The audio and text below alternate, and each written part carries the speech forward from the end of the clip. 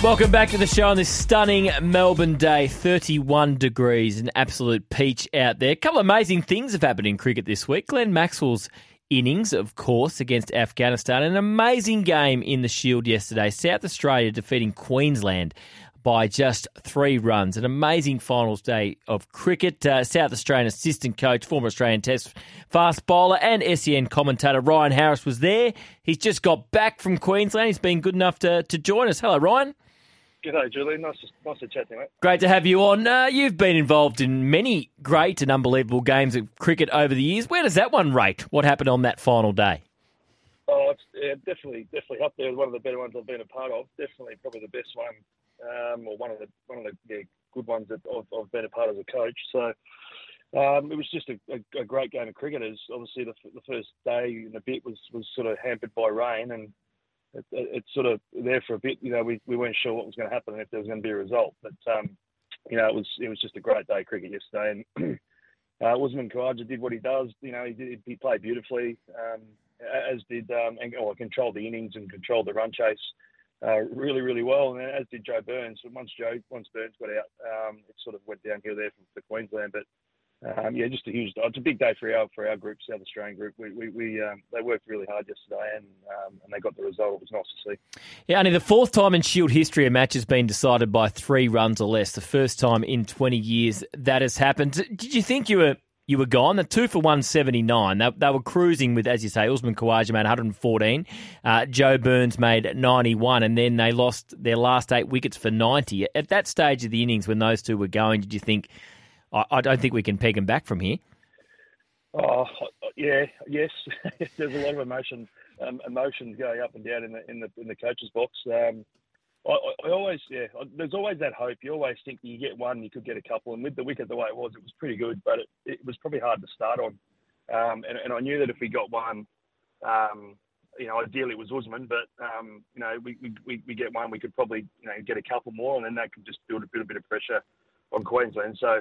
But I mean, the way they were going, the way they were playing, they had it under control, and that was that. It didn't look like that. It didn't feel like we are going to get a wicket there for a while. But once again, it's just credit to our bowlers that just kept running in and stuck to their plans, and as I said, just built enough pressure to make Joe probably the ball he nicked was probably one of the worst balls. It was a hard volley, and he didn't hit it. He nicked it behind. So.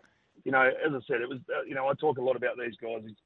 First class cricket's hard. You're going to have to grind, and there was a bit of a grind yesterday, and they just kept going and going. And as I said, they got the reward eventually. And, as I said, it was great for our group to come out on top in such a huge game like that and a close game. As you'd expect in a close game like that, it looked like there was a bit of tension out there. Usman Khawaja a couple of times looked, not his own wicket, but pretty disappointed with a couple of the decisions made. And Jordan Buckingham got him out to win the game for South Australia. He gave the shush sign. Do you know who that was aimed at? No, I'm not sure. By then, we were sort of celebrating in the coach's box, so I'm not sure if he copped a little bit. There was a few people there at the end watching if someone had dealt out and said something. I'm not sure, but when you obviously he was charged up full of emotion. I guess you probably do things, but again, I don't know why he did that and who he did it to, but. I can see now. He probably didn't have his best day with the ball. He wasn't happy with the way he bowled. Then he sort of came in and did that at the end and got those big 3 wickets. So he's definitely full of emotions, no doubt about that. Remember when we had you on a couple of weeks ago, Ryan? You were full of praise for Nathan McAndrew. He took 9 wickets for the match. I noticed Wade Second was full of praise for the way he bowled over the entire match.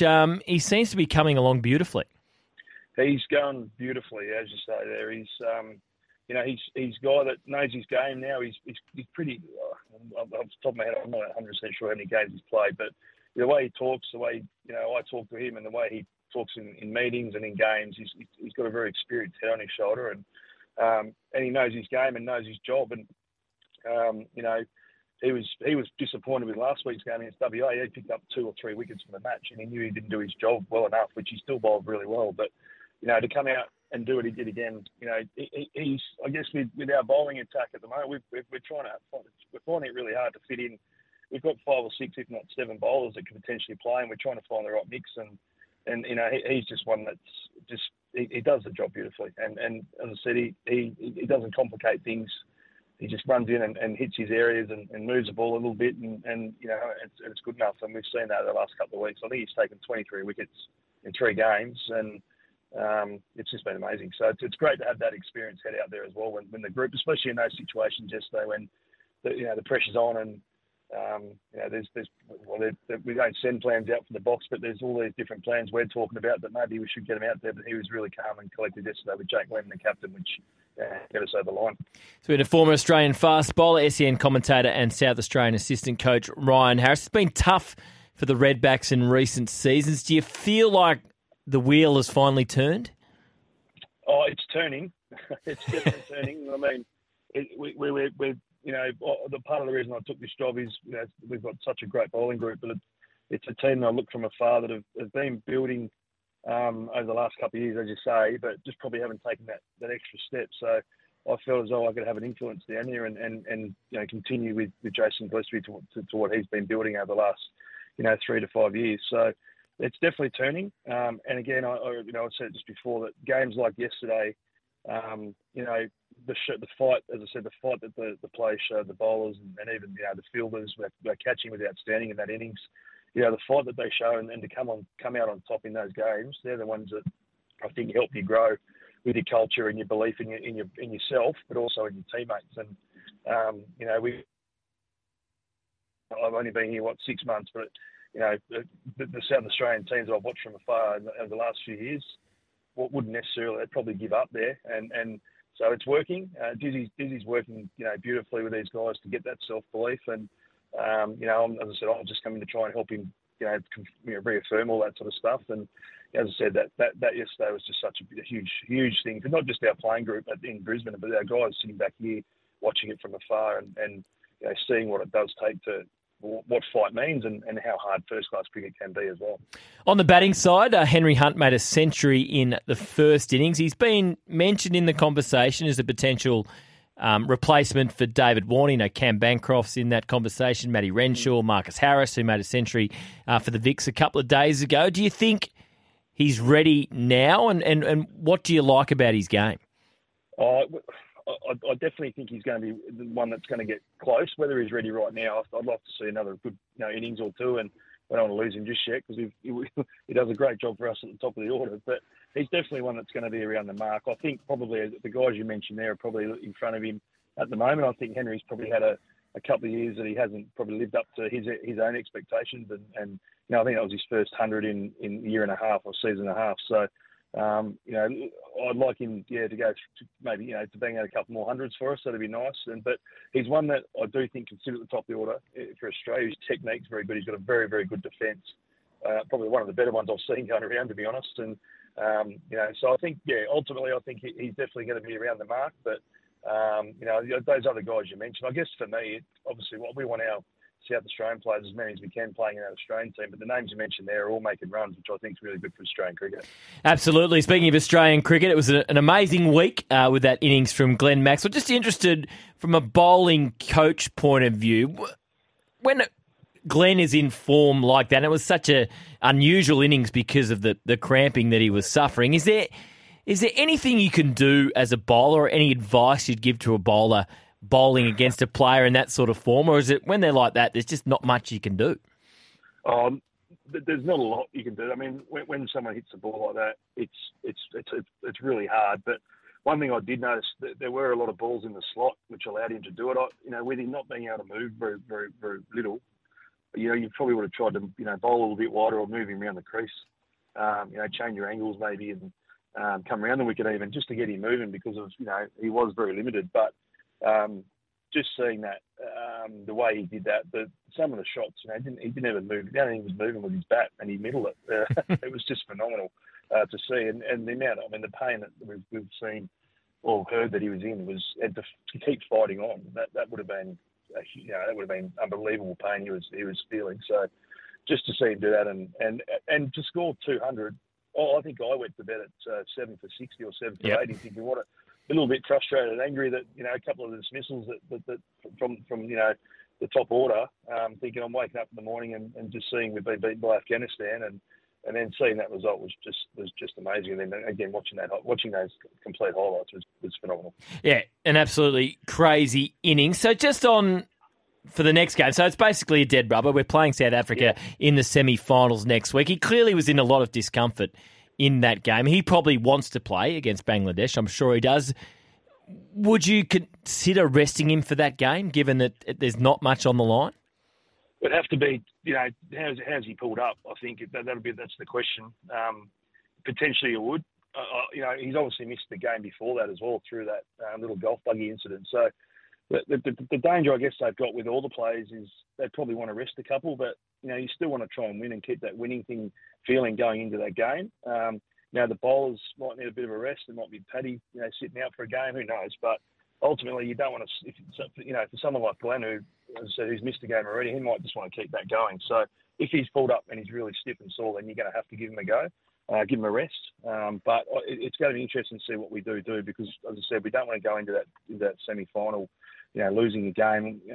So it's good. Yeah, seeing from afar, it's going to be fascinating to see what the selectors do.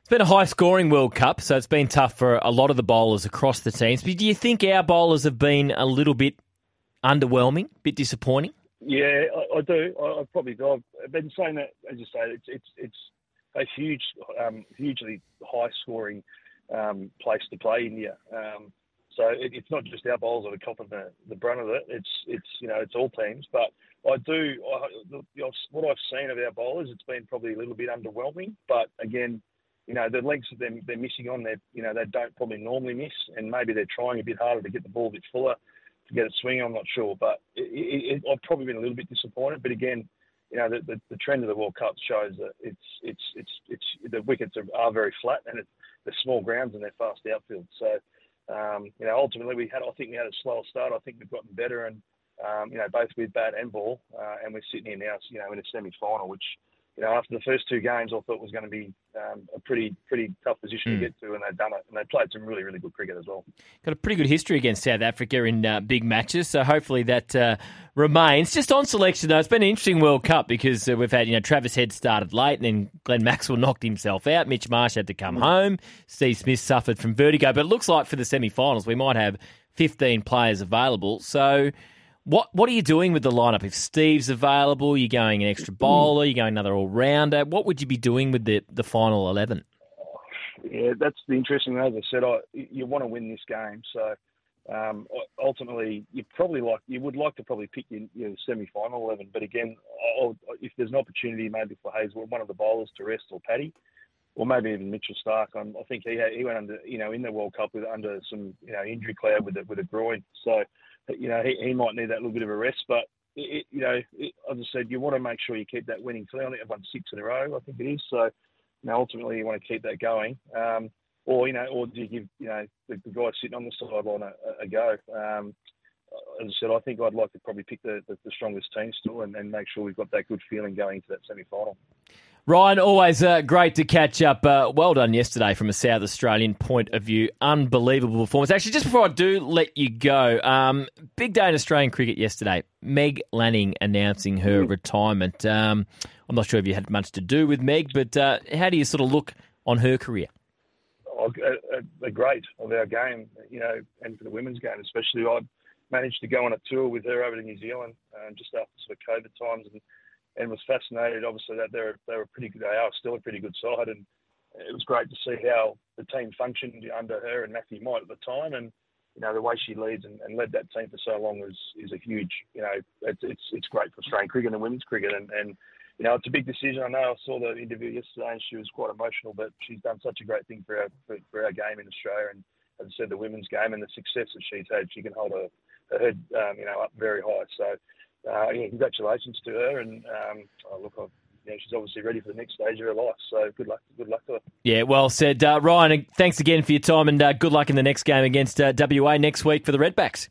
Thanks, Julian. Thanks, mate. Great to chat to Ryan Harris. Cricket update: study business at Cricket Victoria, powered by RMIT. Visit Melbourne Cricket Education.